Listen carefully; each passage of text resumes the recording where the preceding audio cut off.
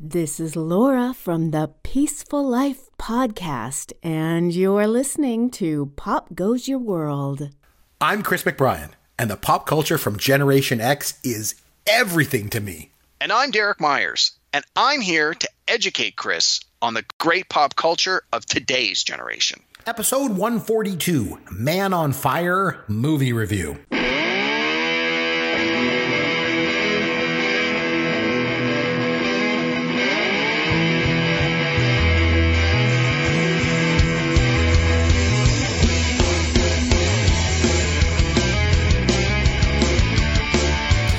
Chris McBrien along with Derek Myers, and this is Pop Goes Your World, the pop culture podcast for the generations. You'll find us on Twitter at Amaron_DM for Derek and at C McBrien for me, and popgoesyourworld.com is our website with all of our contact information as well. Derek, how are you, my friend, and what's going on in pop culture in your world? Hey, Chris, I'm doing well, thank you. This week in pop culture, I had a chance to watch the 3-part AMC series called Quiz. Do you know anything about this? Not a thing. Have you seen previews? Nothing? Nope. Okay. So it's a British series, and it's the retelling of the story of a gentleman who went on the original Who Wants to Be a Millionaire game show in 2001 and was accused of cheating to win the $1 million. The premise was that people in the audience that he knew would cough when the correct answer was said out loud so that he would know what the answer was. And so it's, you think, okay, well, why do I need 3+ hours to get to that? Well, it's framed around the trial because basically the studio refused to pay him. That once they realized that there could have been cheating involved, and they had him arrested. They turned all of this stuff over to the police and said, we think there's a criminal conspiracy to steal £1 million, and we want these people charged. We're not paying them a cent. And so the story unfolds that way, and you find out that the gentleman that won the money was I think it was a major in the British military. So he had he had a strong character, and he and his wife were both like big trivia buffs, and it's like it shows how the guy's brother-in-law was on the show 4 times before he actually got into the seat and earned some money. Then his wife went on the show. She got in the seat and earned some money. And then he got on the show and he ended up winning the £1 million. And they're like, okay, something's up here. But then they show you behind the scenes about how in the infancy of the internet, there were people who all liked quiz shows who would get together and help each other get on the show because that was their hobby. So it's framed in such a way that there's almost the presumption of guilt, but as the story proceeds, they definitely make an effort to try and paint the other side of it, to say like, well, yeah, it might look like he was guilty when you sensationalize it a certain way, but there's enough evidence on the other side that you have to ask yourself, do you think he really did it? I don't know. Maybe not. Like, I think they still at the end of the show basically conclude that, well, I mean, obviously they went to court and they didn't end up paying him. They charged him. He's, they got a criminal. Sorry, ruin it for people who haven't seen it yet. But hey, it's real. It's real life that happened 20 years ago. Spoiler alert. Yeah. No, it was interesting. And one of the things I didn't realize was, because I had sort of heard about it in passing when it happened. Okay. It happened right before September 11th, 2001. So basically, he won the money, I think, on the Monday, and then I think 2011 was a Tuesday, or was it Thursday? Anyway, whatever. It was a Tuesday. It was. Yep. What's that? It was a Tuesday. Yeah, I thought it was a Tuesday. Yep. So basically, it's like he won the money on Monday, and then all of this stuff happened on, like, the attacks happened on Tuesday. So it was not the top of the news cycle that this guy possibly cheated on a quiz show. So it was interesting to sort of have that backdrop thrown into this escapade. It was good, and it stars Matthew Macfadyen, who is one of the characters on the TV show Succession, which I really enjoy on HBO.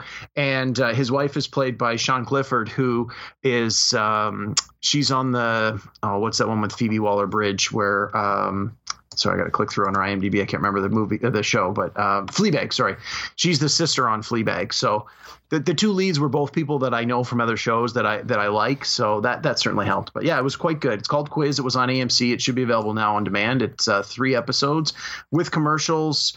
It ran, I think each one was about an hour and 15, hour and 10. But I think if you're fast forwarding or cutting out the ads, it's probably about 1 hour per episode. But it was quite good. It's worth watching, even though you sort of know where it's going. It's like Apollo 13. Well, I know what happens with the astronauts, but it's still a fun ride. This is the same kind of thing where, yeah, you might know the outcome or think you know the outcome, but there's a lot of other things going on. So a guy goes on Who Wants to Be a Millionaire, and they accuse him of cheating. You know what? I really liked it the first time I saw it when it was called Slumdog Millionaire. Yeah. Well, I think part of I wouldn't be surprised if the writers of Slumdog Millionaire sort of leaned on that for inspiration, but who knows? So I have some pop culture news for you.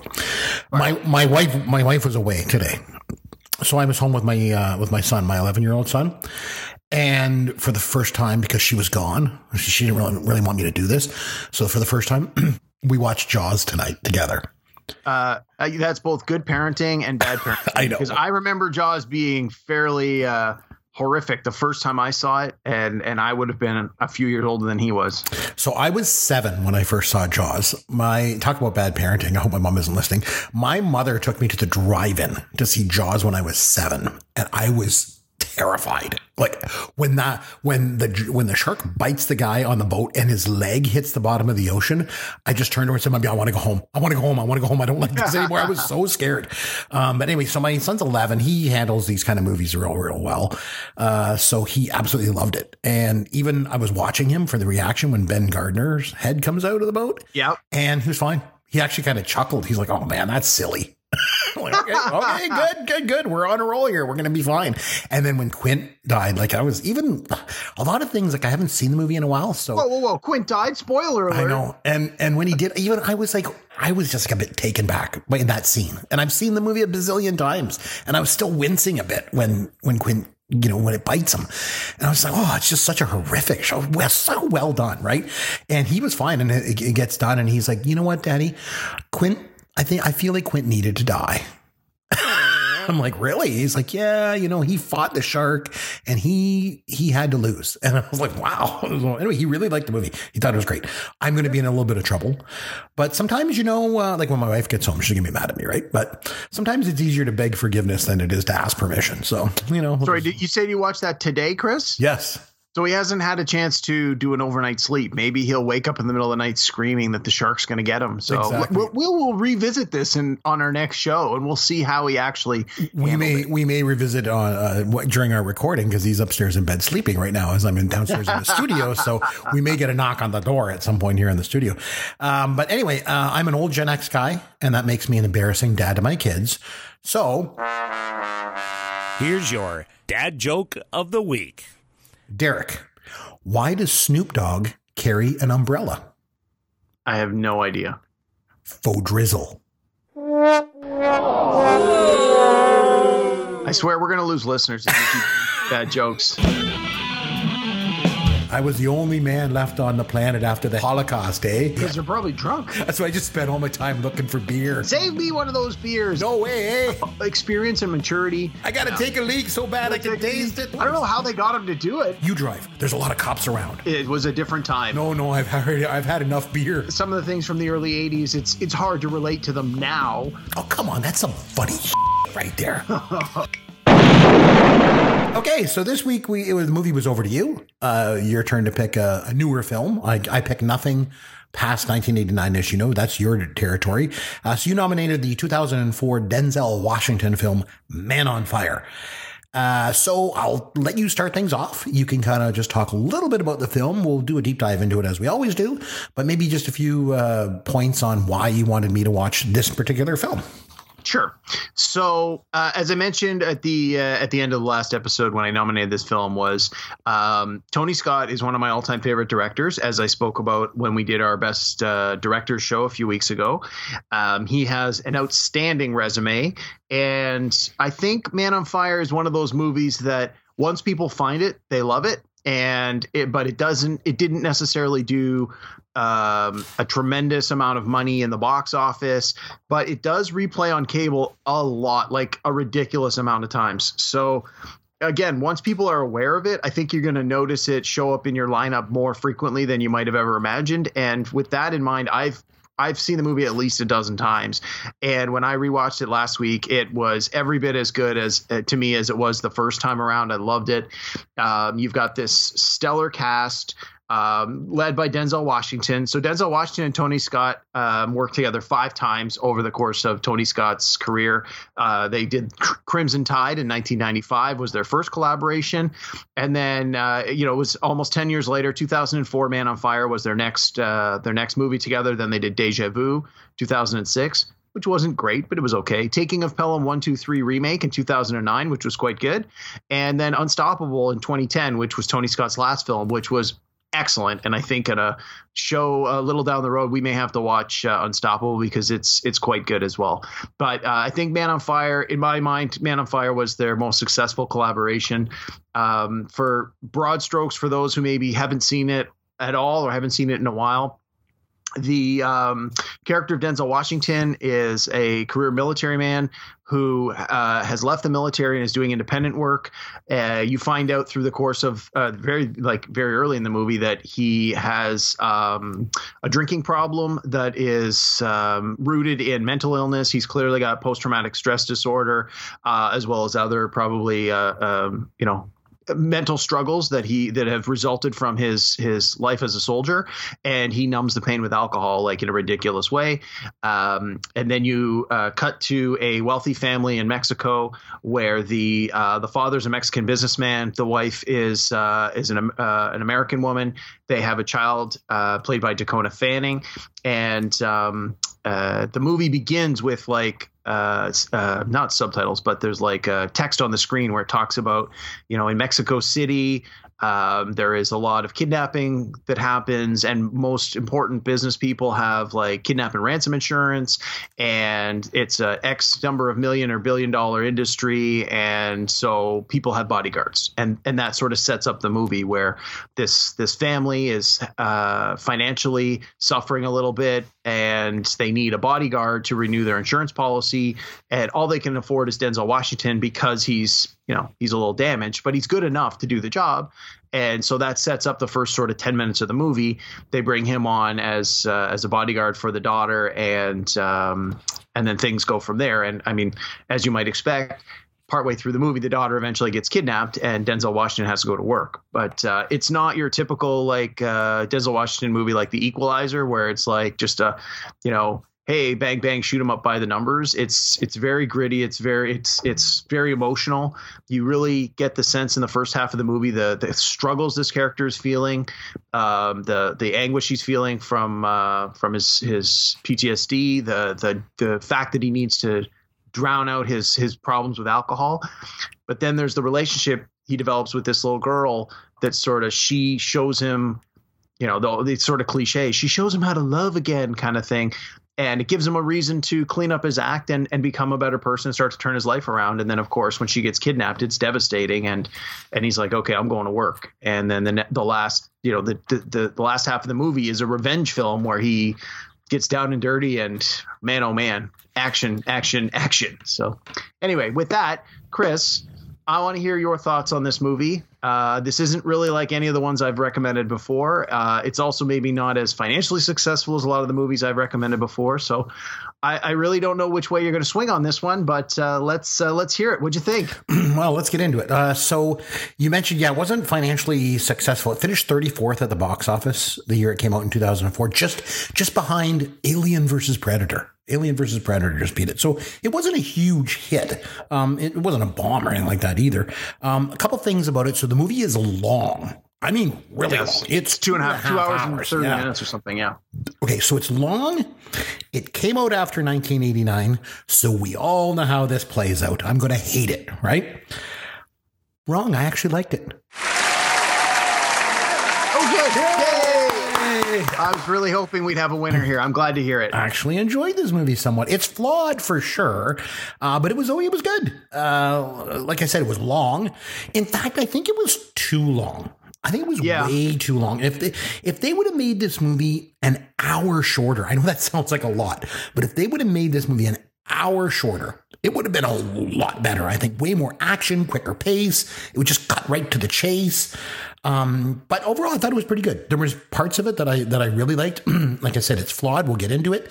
And the thing is, though, I kept thinking as I'm watching this movie, and I was kind of enjoying it. And I was waiting, they were setting up the next scenes pretty well. And I thought, okay, they set up the final act really good. The final act goes on way too long, but they set it up good. The thing that I kept thinking about as I'm watching it, because as I always do with these movies that you give me, I still felt like it's not really rewatchable. It's not a movie I would go back and watch over again, probably because it's so long. But I don't know. I get that. I just keep getting that with newer films. I just don't feel that they're rewatchable. My Gen X movies I can watch a million times. So the movie opens up, like you said, there's the text, like it's like one kidnapping happens like every 60 seconds in Latin America and 70% do not survive. So you're like, okay, this is not going to go well. And the movie opens up with this shot of a busy street in a big city, and the couple's walking along and the guy gets abducted. And it's right from the get-go, it's really stylistic. Lots of freeze frames, quick pans and zooms and strobing. So it's a very stylistic film. And it's like that through the whole movie. Yeah, like it has a definite style going back to, Tony Scott, one of your favorite directors, right? But he definitely is very stylistic with it. So, like you mentioned, Denzel Washington. So he's in a cabin. I think was it in El Paso? Is that where he was, or wherever he was? Well, I mean, I think he begins in the U.S. and then you see him crossing the border. So I would guess probably El Paso. That sounds right. And he's driving around looking at the crime and the prostitution and the gang violence. And like you said, he's drinking from a flask. Later, we see him reading from a Bible. It seemed to me those were just put in to try to add some character depth. They're not really needed or important to the story at all, really. But then he meets up with Christopher Walken, who I love in anything. I mean, that guy can be in anything. He's worked with Tony Scott in a few of his other films as well. So he's got a few little bit parts here and there in other movies. So it didn't surprise me to see him show up in this the first time. Oh, he's so good. And he says, "I live like a king." He's got the big house and the swimming pools of the girls in bikinis. I'm not sure that they even mention what he does or what he did to get his money. They talk about it sort of in a roundabout way. It seems that he is a bodyguard broker, because he talks about how his men are protecting a Japanese conglomerate, someone or other in Mexico City, and that's how Denzel Washington's character Creasy, through Christopher Walken, gets the job. So it seems that the Ramos family has reached out. Christopher Walken, being a broker who puts bodyguards in place, has reached out to his friend Creasy to basically say, look, I know you're qualified for this job, but you're not as good as you used to be because of the drinking, among other things. And you're the best they can afford. So that's basically what his role is. He's retired military, because they talk about having a shared past. So you assume that Christopher Walken was a military man at some point and has retired now and has parlayed those skills and those contacts into a more legit style business. And then later in the movie, when Denzel Washington's like, I need weapons and stuff. Yeah, again, that's why Christopher Walken's able to put him in touch with certain people. 'Cause as someone who arms bodyguards, you would know the people that sell and deal with those kinds of heavy artillery and military weapons. I'm glad that you mentioned that they had a shared past, because that was evident. Because Denzel Washington, one of the first lines in it, he says to Christopher Walken, he says, "Do you think God will forgive us for what we've done?" And so they don't really explain it or anything, but you just know there's a past between them. They've done something bad together at some point. And then the next scene is Mickey Rourke and Mark Anthony are talking at a restaurant. So I'd just like to talk about Mark Anthony for a minute, if we could. Sure. How did that guy ever get J-Lo? Yeah, I don't know. I'm not really familiar with his body of work. I'm just clicking through now. Like he's more of a singer than an actor. He's a singer. Yeah. So Jennifer Lopez, he was married to her for a while, right? And she is one of the most, if not the most beautiful woman on the planet. And he looks like a walking corpse.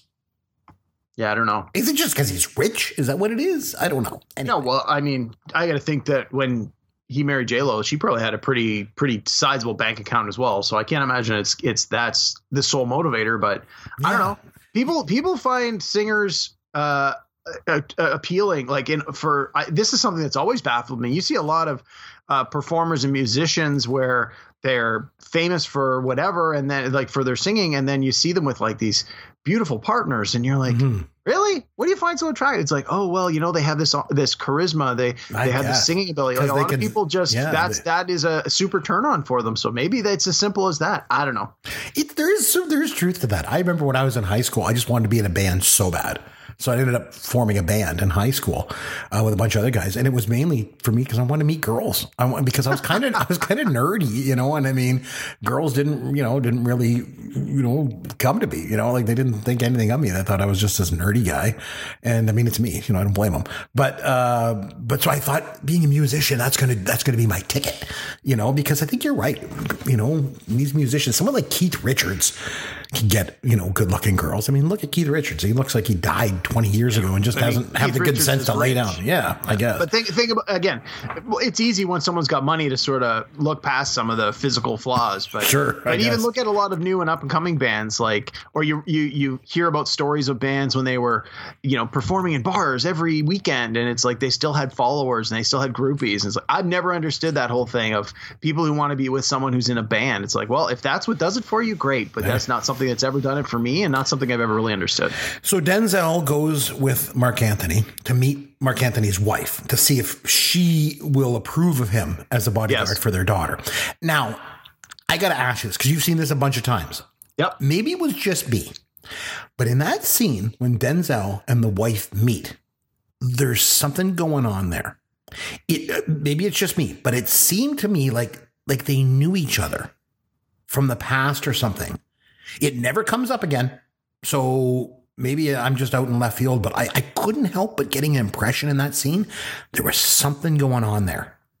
No, well, if there was, it was never explicitly stated. Nope. I just got the impression that because the husband had already said on the way in that they had interviewed a number of other possible contenders earlier in the week, and the wife had basically put her foot down and said no. And I always just read the scene as something about the way that Creasy presents himself and answers her questions honestly, flaws and all, that she just appreciates the honesty, is happy that it's an American being a white woman in Mexico. She it feels that sort of camaraderie of a fellow American. And again, I think there's something to be said for someone who's just physically imposing. And I mean, Denzel Washington, when he wants to be physically imposing, he certainly can be. And I think that it's just supposed to represent that she gets a very good first impression on him, and that's all there is. I wouldn't read much more into that. Yeah, I don't know. Like I say, it was just me. Anyway, so they hire him to protect their daughter, played by Dakota Fanning, like you mentioned. Now, again, maybe it's just me, but I got the impression that Dakota Fanning wasn't Mark Anthony's daughter.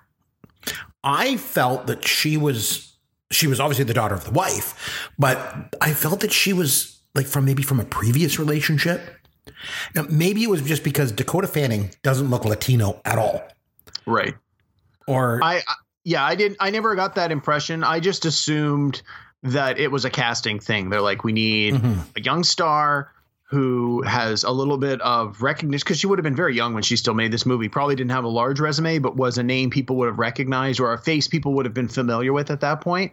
And so I think rather than extend their casting search to someone who might look the part a little more, they went, this might bring some people into the seats. Let's just cast her. I never got the impression that Mark Anthony's character was not her biological father, especially when confronted after she's been kidnapped and the kidnapping and the ransom payoff has gone bad and she's been killed.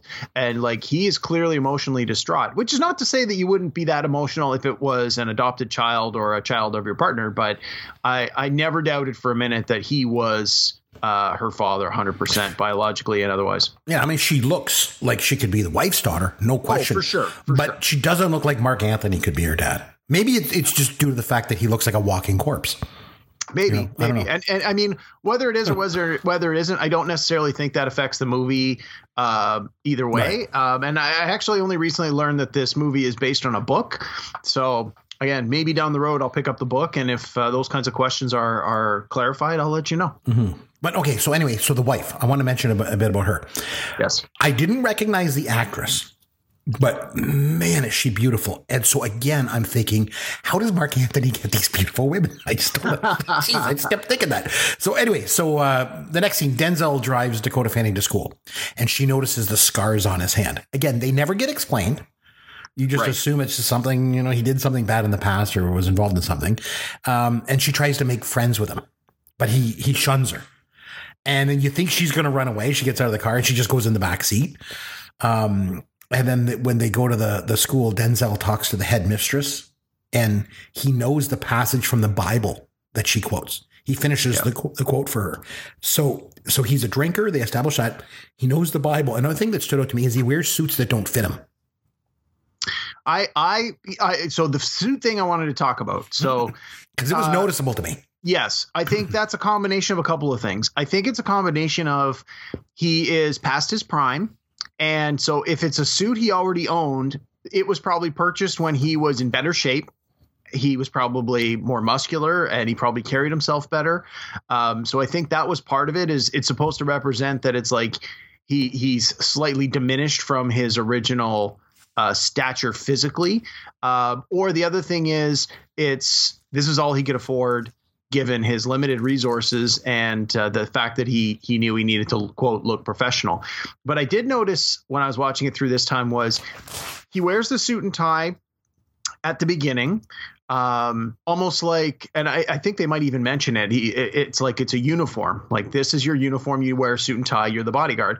And then as he eventually starts to develop the relationship with the young girl and open up to her and start to befriend her, his dress changes and he starts wearing more casual clothes. He wears the loose fitting sort of Hawaiian style shirts and that kind of thing. But then towards the end of the movie, when he sort of goes back into full on bodyguard revenge mode, he puts a suit back on when he's like, quote unquote, going to work.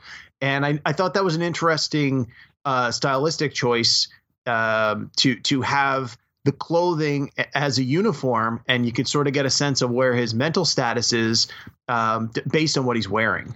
So anyway, I just thought that was an interesting thing that I noticed while I was watching it. Again, you mentioned the word stylistic, and I think it's important because in the scene when he's talking to the wife about the daughter, there's a mirror behind him. Yes. And the camera focuses on her in the mirror. Yes, when she gives her lines, and then it focuses back on him when he speaks. Again, just a stylistic thing, but it was kind of cool. I don't know. I thought it was kind of neat. Tarantino does that a lot too, where he'll do shots of a guy in the mirror. And there again, some directors can do stuff like that. And it just, you sort of nod your head and go, that's a cool little thing. Other directors try it and you're like, oh my God, what are you trying to do? You're punching way above your weight class. Just show me the two faces and have the dialogue scene play out. But no, again, this movie to me is definitely one of Tony Scott's best works from a stylistic point of view. I think it really shows that he knows what he's doing. I think he took a lot of chances with just the way some of this was shot, and I think it paid off really well. Again, like when he's showing Mexico City, he's got a very muted color palette, like almost like yellow filters over a lot of the shots. And I think it really works. I think it really adds to the story. Anyway. Yeah. So when Denzel Washington's character drinks, as you mentioned, he thinks about killing himself. He keeps a bullet in a matchbox. So he's tried to kill himself. They showed it. Yeah. He's thought about this multiple times, right? He kind of reminded me of Riggs in Lethal Weapon. Yeah. Keeps that bullet. He's thought about this more than once, right? Well, but I think the scene where, and I really paid closer attention to it this time. The scene where he actually calls Christopher Walken, from what I got out of that scene, he tried to kill himself there and then that night, and it didn't work. And that's why he calls him, because he asks him, like, have you ever had a bullet not fire? And that was sort of the changing point of the movie, of the character. Like, after he tries to kill himself and it doesn't work, he starts to really question, well, why didn't this work? And being someone who reads the Bible, he starts to think like, maybe there's more for me in this life. Maybe it's not my time to leave. And then right after that, he starts to open up to the little girl and offer her this friendship and this guidance and this mentorship.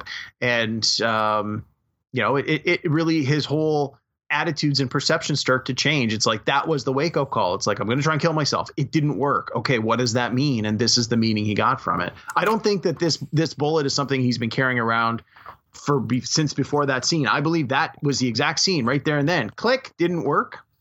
And they move on from there. And then he starts carrying around in the matchbook. Because he mentions that bullets never lie. You know, he says that too, right?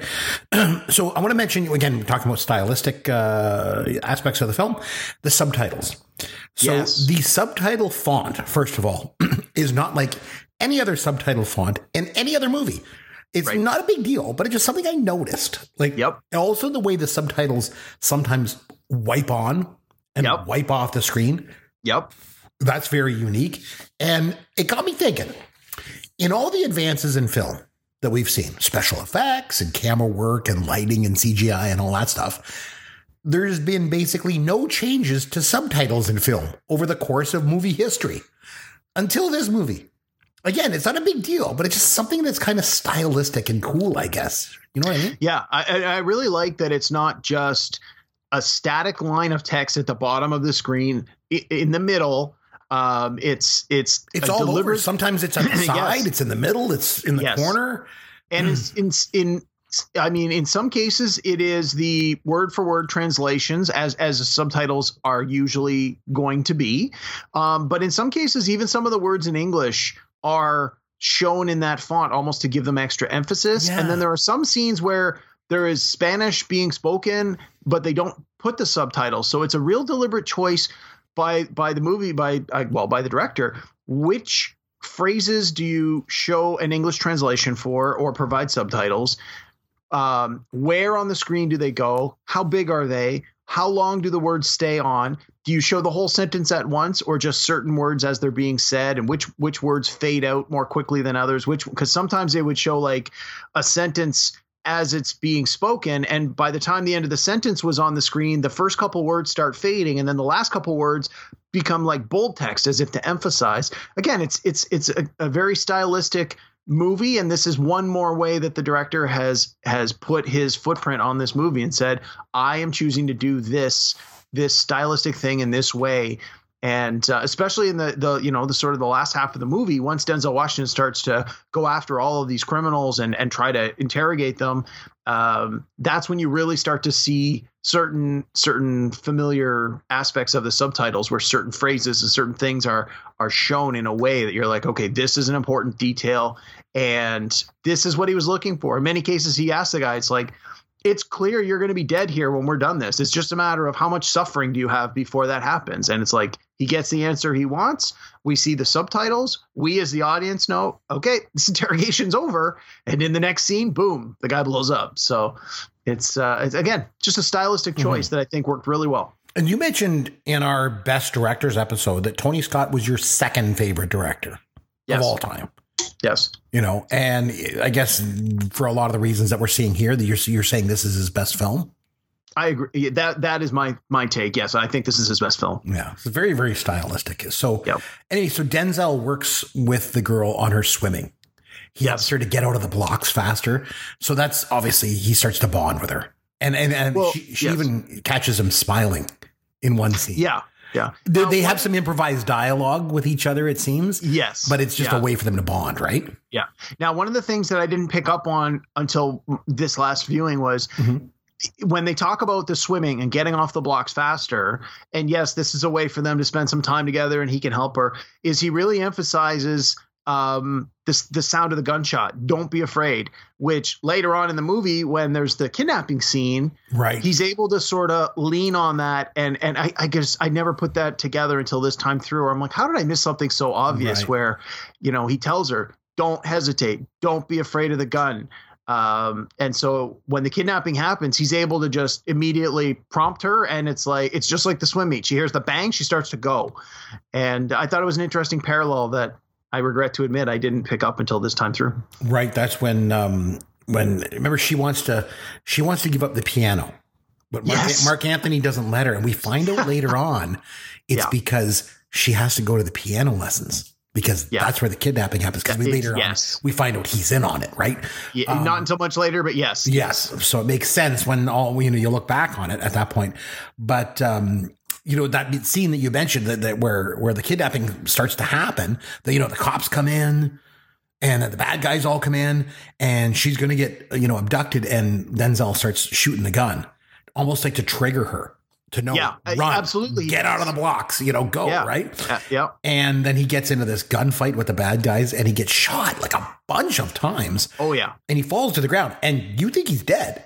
I mean, I'm watching, I think, okay, he's dead. Like he just got the daylight shot out of him. Like he's going to die right here.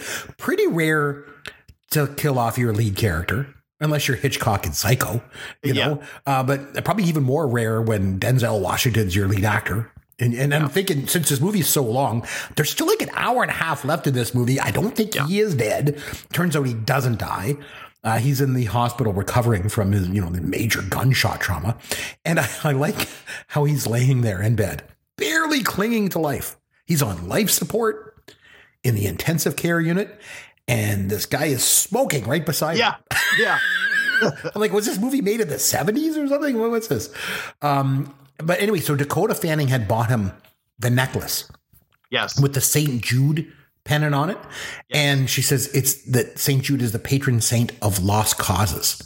Yes. So there's a patron saint of lost causes. There is a patron saint of everything. Do you remember David St. Hubbins in This Is Spinal Tap? Marty DeBurgi asked him, who's St. Hubbins? And his answer was he was the patron saint of sensible footwear. There is a patron saint of everything, I swear.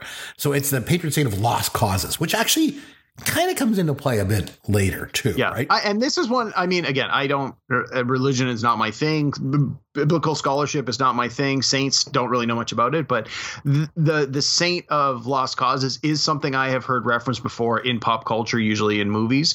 So again, didn't faze me at all that this was a thing. And I just went, okay, again, being a fairly astute movie viewer, I thought I got a sense I know where this is going to go. This is some foreshadowing, some symbolism. Let's see where we go from here. The patron saint of sensible footwear, really big in the Bible too. Yeah. So anyway, so it turns out that Denzel Washington kills 2 police officers in this whole shootout, and they were off duty, but they were corrupt cops. Yes. So there's this whole ransom thing going on, and then when they go to do the exchange drop, something goes bad, and there's an ambush. One of the kidnappers gets killed. So they don't return the daughter, and then they say they're going to kill her.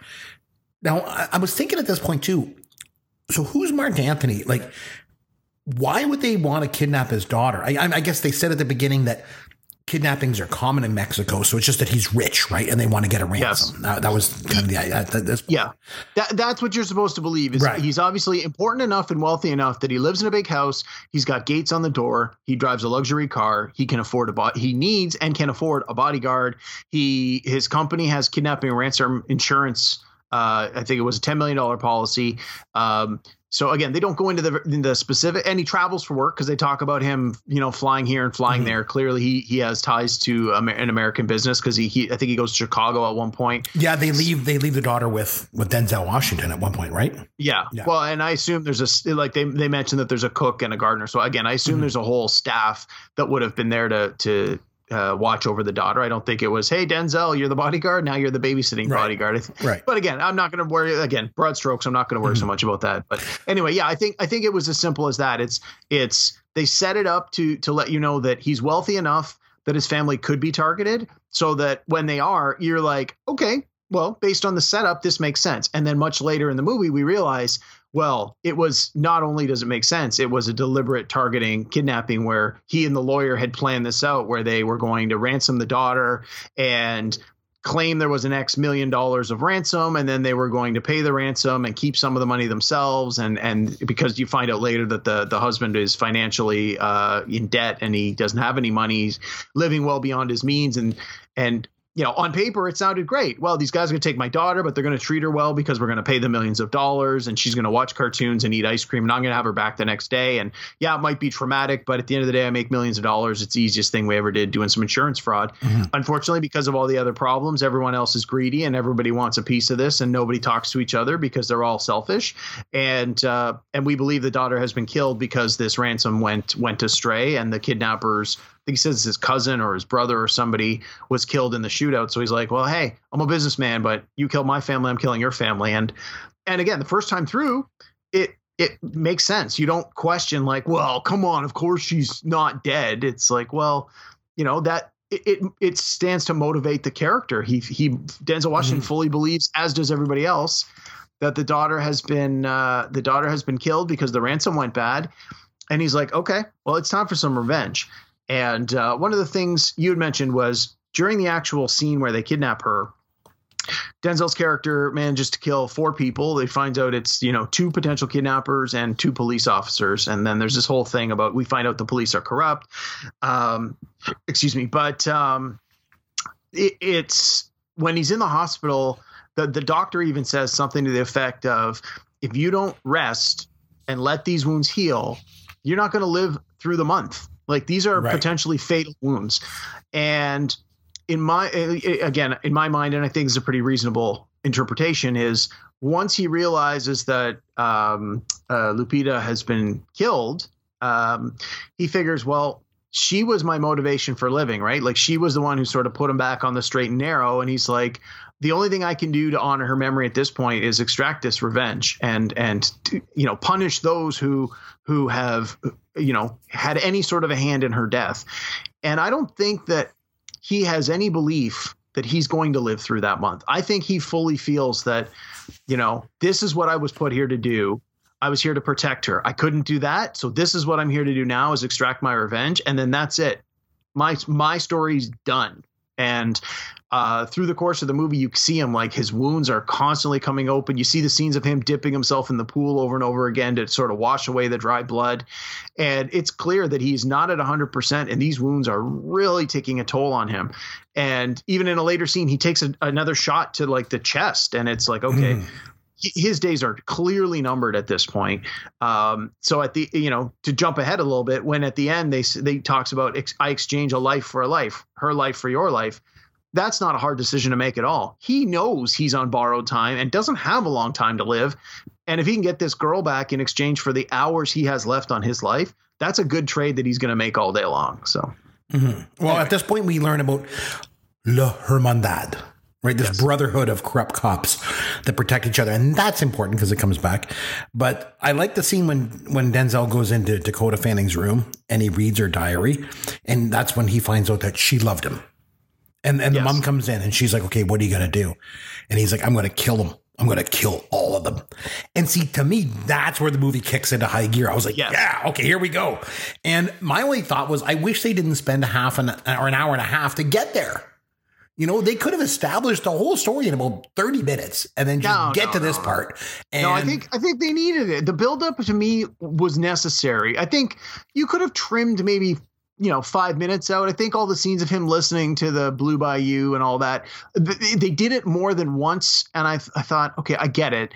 But I think that, when it switches over like that, if you're paying attention up until that point, the choice of music and the choice of score has been very deliberate to set a certain mood. And right after that scene where he says to the wife, I'm going to kill them all, the music changes drastically. And from that point forward, you get the hard guitar sound, like more of a rock and roll style sound, where up until then you've had blues, you've had country, you've had classical piano.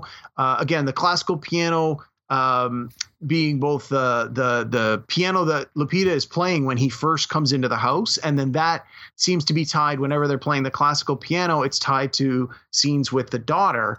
And it's not until later in the movie that we start to hear that classical piano again, once you realize that daughter's not dead and he may be able to save her. So again, it's just layers upon layers with this movie. It's, yet an additional stylistic choice by the director to say, like, we're going to emphasize things and play with the mood by our musical choices. So any case, I mentioned at the top that I thought the movie was flawed. And this is where one of the key parts where I think it's flawed is in how the running length. I think it could have been trimmed. So anyway, he's on a mission, and then he loads up on all these, like, tons of weapons. He's got handguns and rifles and like a shotgun and a grenade launcher.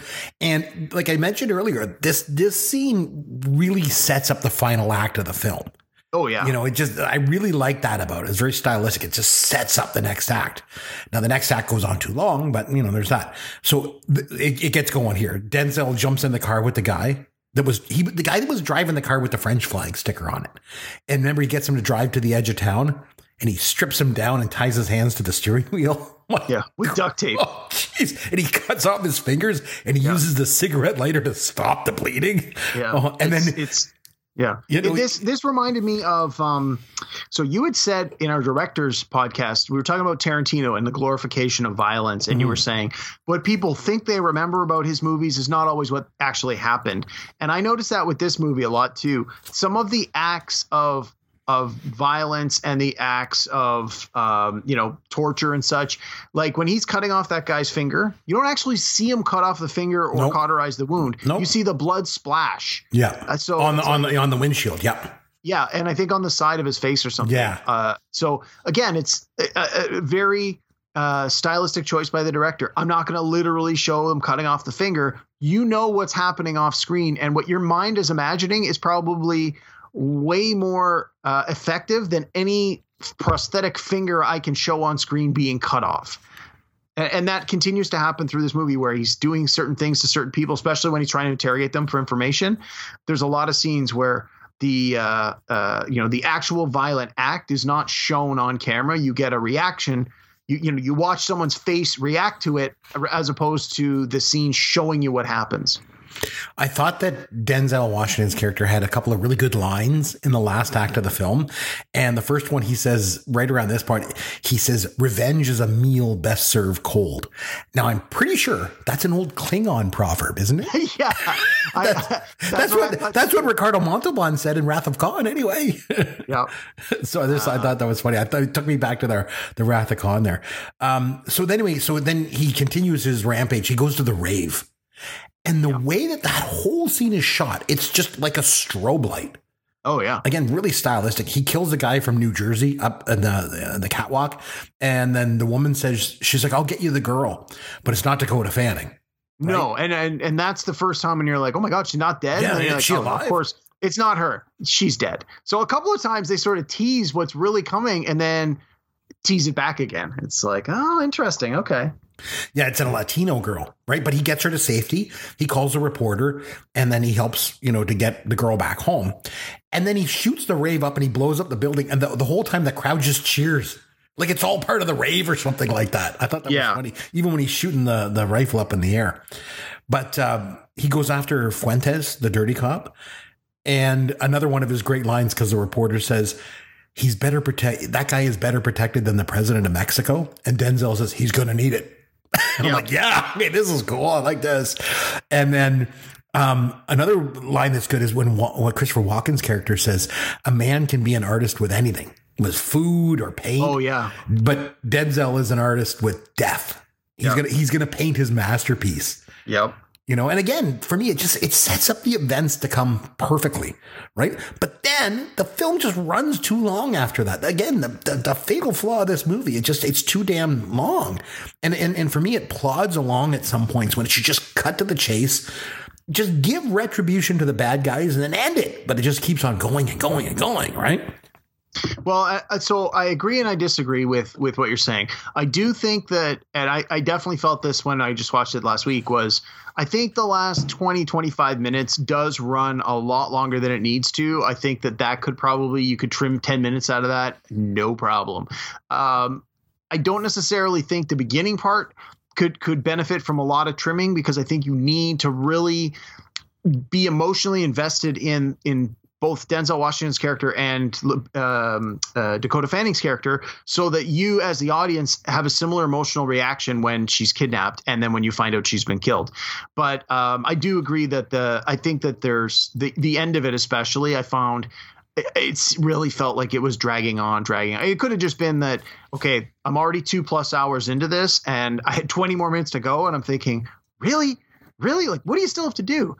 But on the other side of it, I think you needed to show him going through all those layers of middlemen, because it demonstrated just how involved this corruption was. It wasn't just one guy running the show and another guy, doing the kidnapping. It was people like the police and this mid-level guy in the rave who would take care of the kidnapped children, and it was the guy who was the Interpol guy. Like it was this tangled web of all these people, and frankly, I thought it was quite entertaining when you saw how he learned where to go next and then what he did in order to get the information he wanted. with no doubt whatsoever that, these people they're going to get killed. He already said he's going to kill them all. So, when the guy had his fingers taped to the steering wheel, like I had no doubt he was going to get killed. When the Interpol guy, he has him strapped to the hood of the car and he's got the timer up his butt and he's like, you got 5 minutes. It's like, there's no way he's pulling back on this one. Like, this guy's dead. So anyway, yeah, definitely the masterpiece. Right. Now, you mentioned that Dakota Fanning's character kind of taught him how to live again. Right. And I got that as well, obviously. So he's got a purpose, right? And he wants to exact retribution on the bad guys.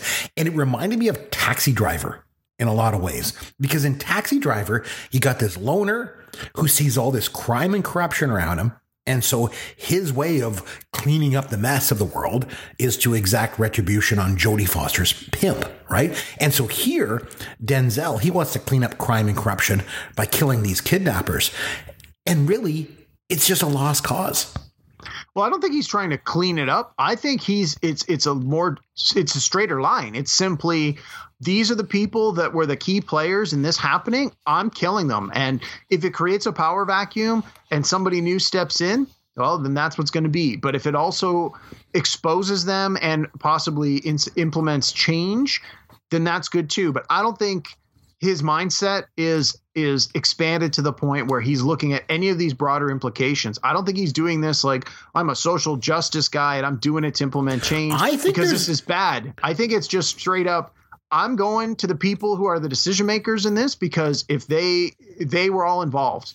Like, I think it's that black and white. That's the linear story, but I think there's a subtext there, because if you go back to the beginning, remember, he was driving around looking at all the prostitution and the crime and everything and just looking at it all disgusted. I think there might be that's what I got out of it.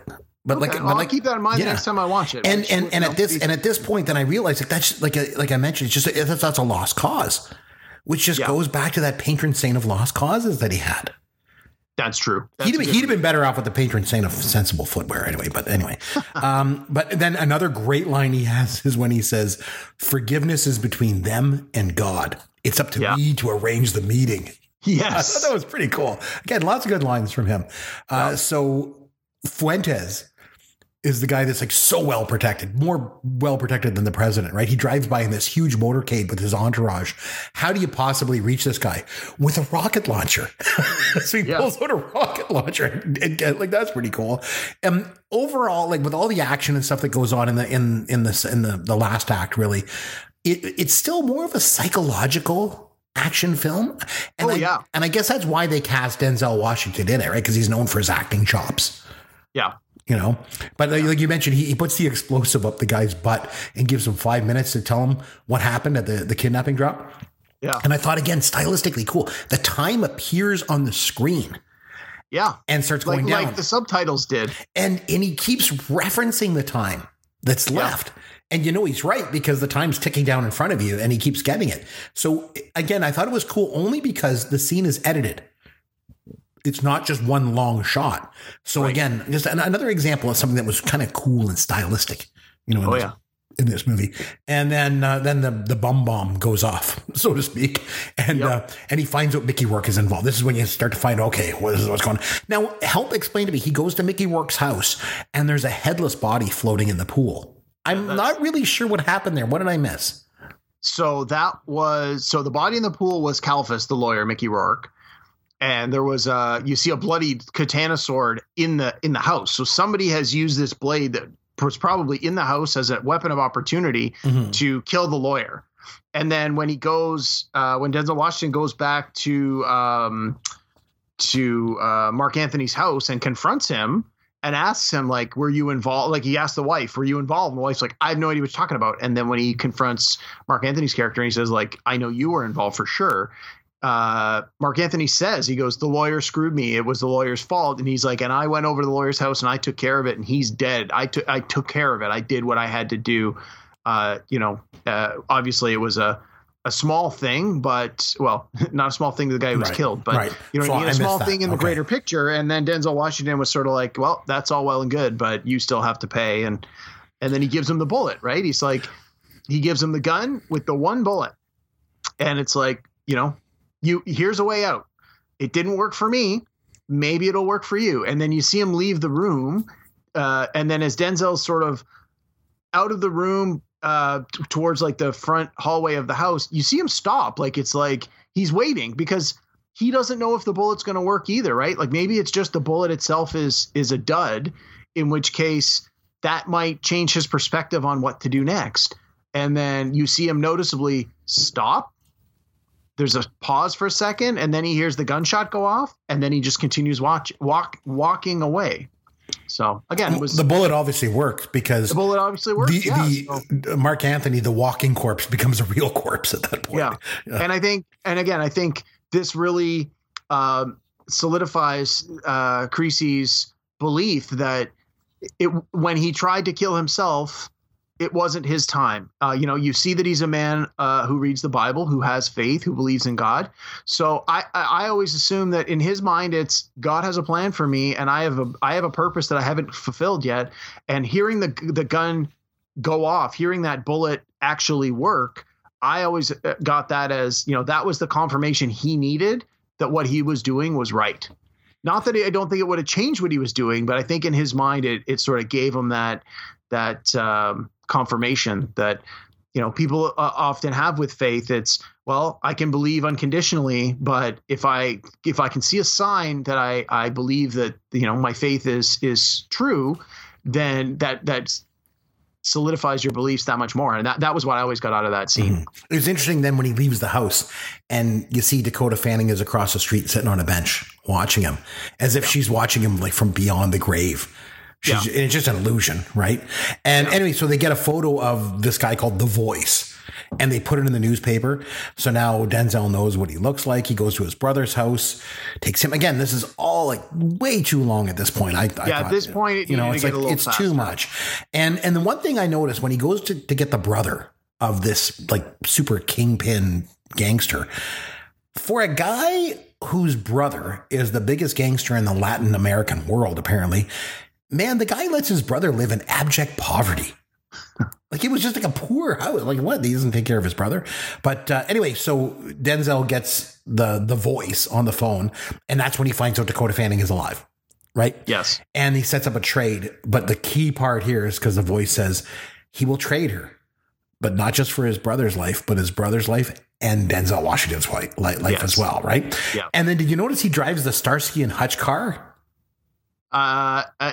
Was it the same kind? It's like a 76 Gran Torino. I knew it was old. All the cars seemed. I noticed that all the taxis were old Beetle punch buggies. That made me laugh because my wife and I play that punch buggy game whenever a VW Beetle drives by and you punch someone in the arm. And I thought when I was watching this, I thought, "Ooh, I'm glad my wife's not watching this with me. We both have sore arms by the end of this. There's a lot of punch buggies." Nice.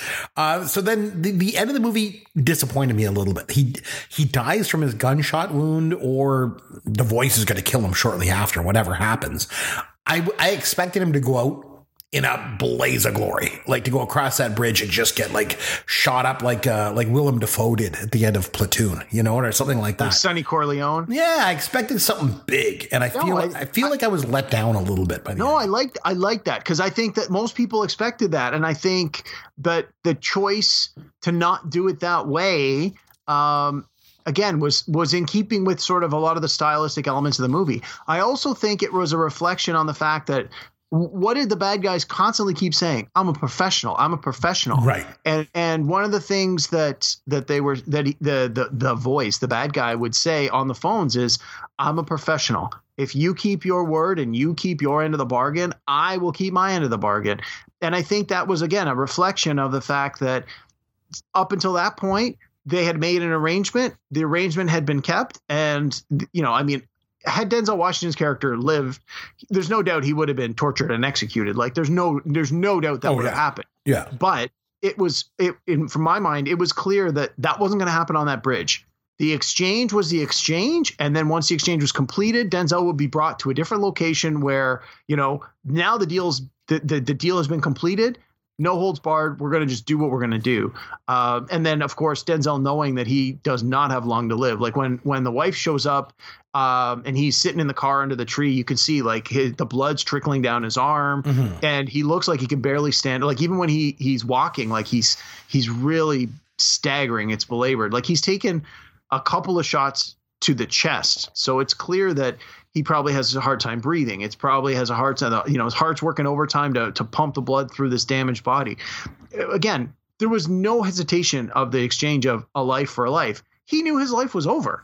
And then I very much liked how, the fact that he didn't get shot up on the bridge. They didn't just execute him there in the field. They put him in the car and they're like, we're going to bring you to the Voice.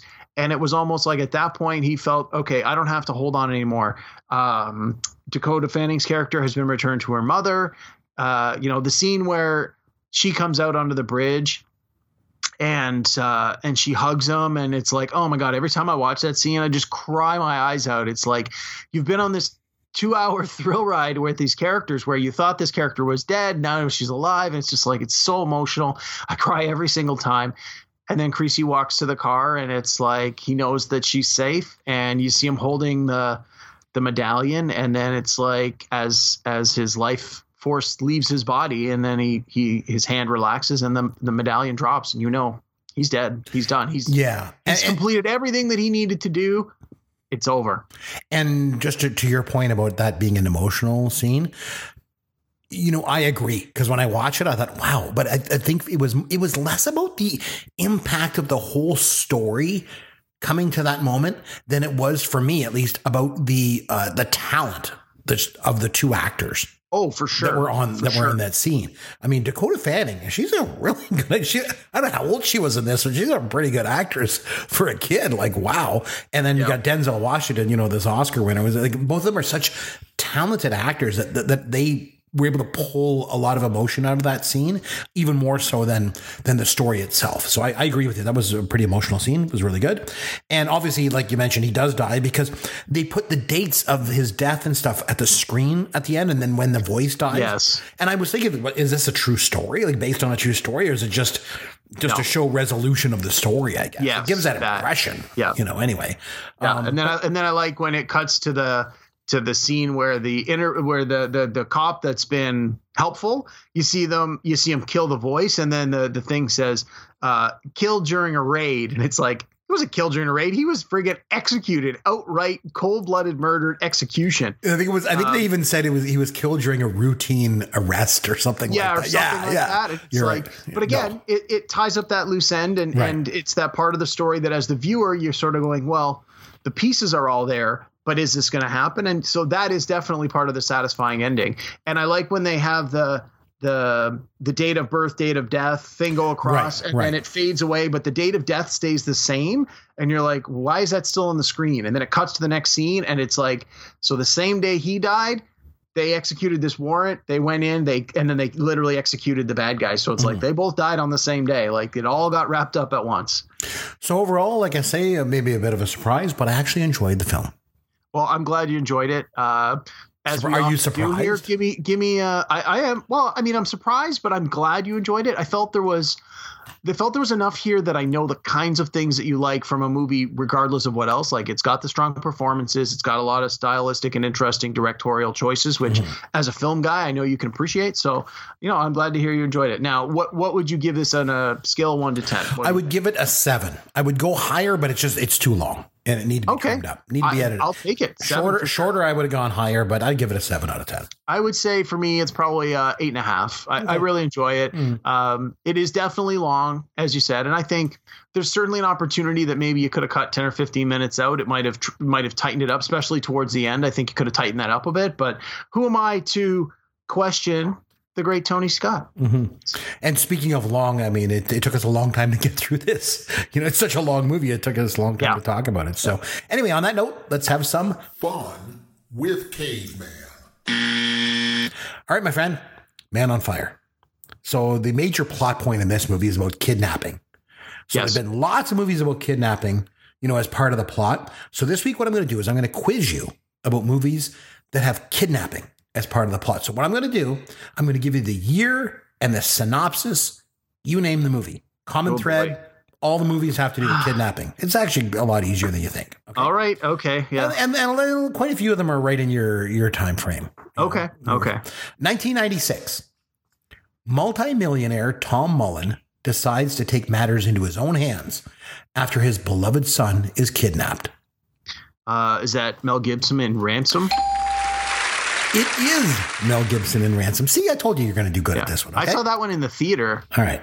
Also 1996, Jerry Lindegaard's inept crime falls apart due to his and his henchmen's bungling and the persistent police work of the quite pregnant Marge Gunderson. Oh, that was Fargo. Very good. Yes, it was. See, I told you said Gunderson. I'm like, oh, I know that name. It's from. And then the pregnant. I was like, yes, Fargo. Also 1996, a banner year for kidnapping films, apparently. An evil, high-fashion designer plots to steal Dalmatian puppies in order to make an extravagant fur coat, but instead creates an extravagant mess. Was this the live-action Glenn Close 101 Dalmatians? See, I told you you'd do well on this. Yeah. It's very, very good. Okay, 2008, right in your wheelhouse. A retired CIA agent travels across Europe and relies on his old skills to save his estranged daughter, who's been kidnapped while on a trip to Paris. Is this the man with a particular set of skills in Taken? It is Taken. See, you're doing so good. Nice. All right, going back a little bit, back into my era. 1985, a retired Special Forces colonel tries to save his daughter, who was abducted by his former subordinate. Oh, I think this was a Schwarzenegger movie. I want to say, if it's the one I'm thinking of, it's with Alyssa Milano plays the daughter. It was. Yes, you are correct. Oh, it was Commando. Yes, it is Commando. I could see the cover of the Alyssa box. Milano. I was like, oh, okay. All right, another easy one. 1991. A young FBI cadet must receive the help of an incarcerated and manipulative cannibal killer to help catch another serial killer, a madman who skins his victims. Yeah, that was Silence of the Lambs. Sure was. Okay, see, I told you get these. It's kidnapping, but it's another easy. I didn't think I would have a very deep database of these movies, but I'm surprised how quickly some of them are coming to me. 1990. After a famous author is rescued from a car crash by a fan of his novels, he comes to realize that the care he is receiving is only the beginning of a nightmare of captivity and abuse. Was this Misery? See, you're doing just great. I'm your number one fan. Yeah, you're doing great. All right, a couple of tougher ones maybe. All right. 1968. Going way back, a down-on-his-luck inventor turns a broken-down Grand Prix car into a fancy vehicle for his children, and they go off on a magical fantasy adventure to save their grandfather in a far-off land. Wow. That does not sound familiar at all. I have no idea. It's Chitty Chitty Bang Bang. Isn't that a musical? Isn't that a kid's movie? Yeah, it was. It's about kidnapping? Yep. Wow. Okay. I've never seen it. So again, with the 1996 banner year for kidnapping in film, two criminals and their hostages unknowingly seek temporary refuge in a truck stop populated by vampires with chaotic results. Yeah, we talked about this in a show a couple weeks ago. This is From Dusk Till Dawn. It is. I like that movie a lot. I really I haven't seen it since 1996. So good. I remember it was like two movies. The first half's the kidnapping, the second half's the vampires. And I really enjoyed the first half, and I really thought the second half was over the top to the point where I didn't want to watch it again. I think I just liked the fact that it was so original that it went to two movies. So, all right, 1991, when Captain James Hook kidnaps his children, an adult Peter Pan must return to Neverland and reclaim his youthful spirit in order to challenge his old enemy. This was the one with Robin Williams as Peter Pan, right? It was, what was it called? Wasn't it just called Hook? It was called Hook. Yes. Congratulations. Nice. All right. 1977. Oh, this makes me happy. Two mice of the Rescue Aid Society search for a little girl kidnapped by unscrupulous treasure hunters. Oh, was this, there were two movies with was this The Rescuers or The Rescuers Down Under? We're going to go with The Rescuers. It was The Rescuers, yes. I actually showed this movie to my kids not that long ago, and they loved it. They thought it was just great. All right, 1987, when a childless couple of an ex-con and an ex-cop decide to help themselves to one of another family's quintuplets, their lives become more complicated than they anticipated. Yeah, it's a great movie. It's underrated big time. Raising Arizona. That is correct. All right, the last one. This movie I actually saw on a flight from San Francisco to Toronto one time. It was a long movie, but it was actually fantastic. And it's a newer movie. So it's 2013. Okay. Wow. Okay. 2013. So it's not something I normally watch, but I watched this on the plane and I really enjoyed it. God, I'll be shocked if it's something I haven't seen and you have from 2013. But anyway, okay, give me the clue. Let's see what it is. When Keller Dover's daughter and her friend go missing, he takes matters into his own hands as the police pursue multiple leads and the pressure mounts. That doesn't sound, it sort of sounds like every movie on the list and not specific enough to be any movie on the list. I had to leave you with a tough one. Can you give me the clue one more time? When Keller Dover's daughter and her friend go missing, he takes matters into his own hands as the police pursue multiple leads and the pressure mounts. No idea. It's called Prisoners. Have you ever seen it? Is it got Jake Gyllenhaal in it? Yes, he's the cop, and Hugh Jackman's in it too. It's fantastic. God, it's a good movie. I remember seeing it like right when it was released on video, and it's not that I didn't like it, but I just remember it being really I don't know, just it didn't sit well with me. But it has won a ton of acclaim, so I may have to revisit that one. It's quite good. It's quite good. Yeah. So anyway, so you did pretty good. So only just two. That was pretty good. Yeah, not bad at all. So 1996. Didn't realize that was a big. That's the banner year. Yeah, look at that. Kidnapping was a real thing in 1996. Gotta wonder what happened in 94 and 95 that by 96 they were pumping out all these movies about kidnapping. I don't know, all those independent films that came out, So, I guess, yeah. Go figure. So I tell you what, it's the middle of summer. What do you say we take a little vacation? Hey, I love a vacation. Next week, why don't we just take a little bit of time off? Let's go spend some time with our families. And instead of a regular episode next week, what we'll do is we'll drop the best of number 2. We put out the best of number 1 that had our first 4 trivia segments. So we'll drop a best of next week, and then we'll come back in 2 weeks' time with a new episode on the big show. I love it. Let's do that. Let's take a little time off to relax, and we'll come back fresh with a new topic. I love it. That's what we will do then. I hope you enjoy your time off. Are you going to do anything special? Yeah, I'm going to travel the world on a cruise ship. And no, of course, I'm not doing anything special. I'm going to be stuck at home. What else could I do? We're in the middle of a global pandemic. Yeah. No. I'm staying home. Exactly. But I got some time off, so I'm going to enjoy it. Go up to the trailer with the kids. So yeah, that's what we'll do next time. If you want to reach out to us in the meantime, you can find Derek on Twitter at Amaron_DM. Of course, you'll find me at C. McBrien, and popgoesyourworld.com is our website with all of our contact information. Until our next show, this is Chris McBrien for Derek Myers saying thanks for listening to Pop Goes Your World, the pop culture podcast for the generations.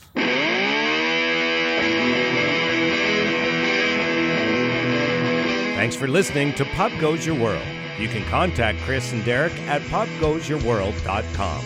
Please take a minute and review the podcast on iTunes or wherever you download and listen to the show.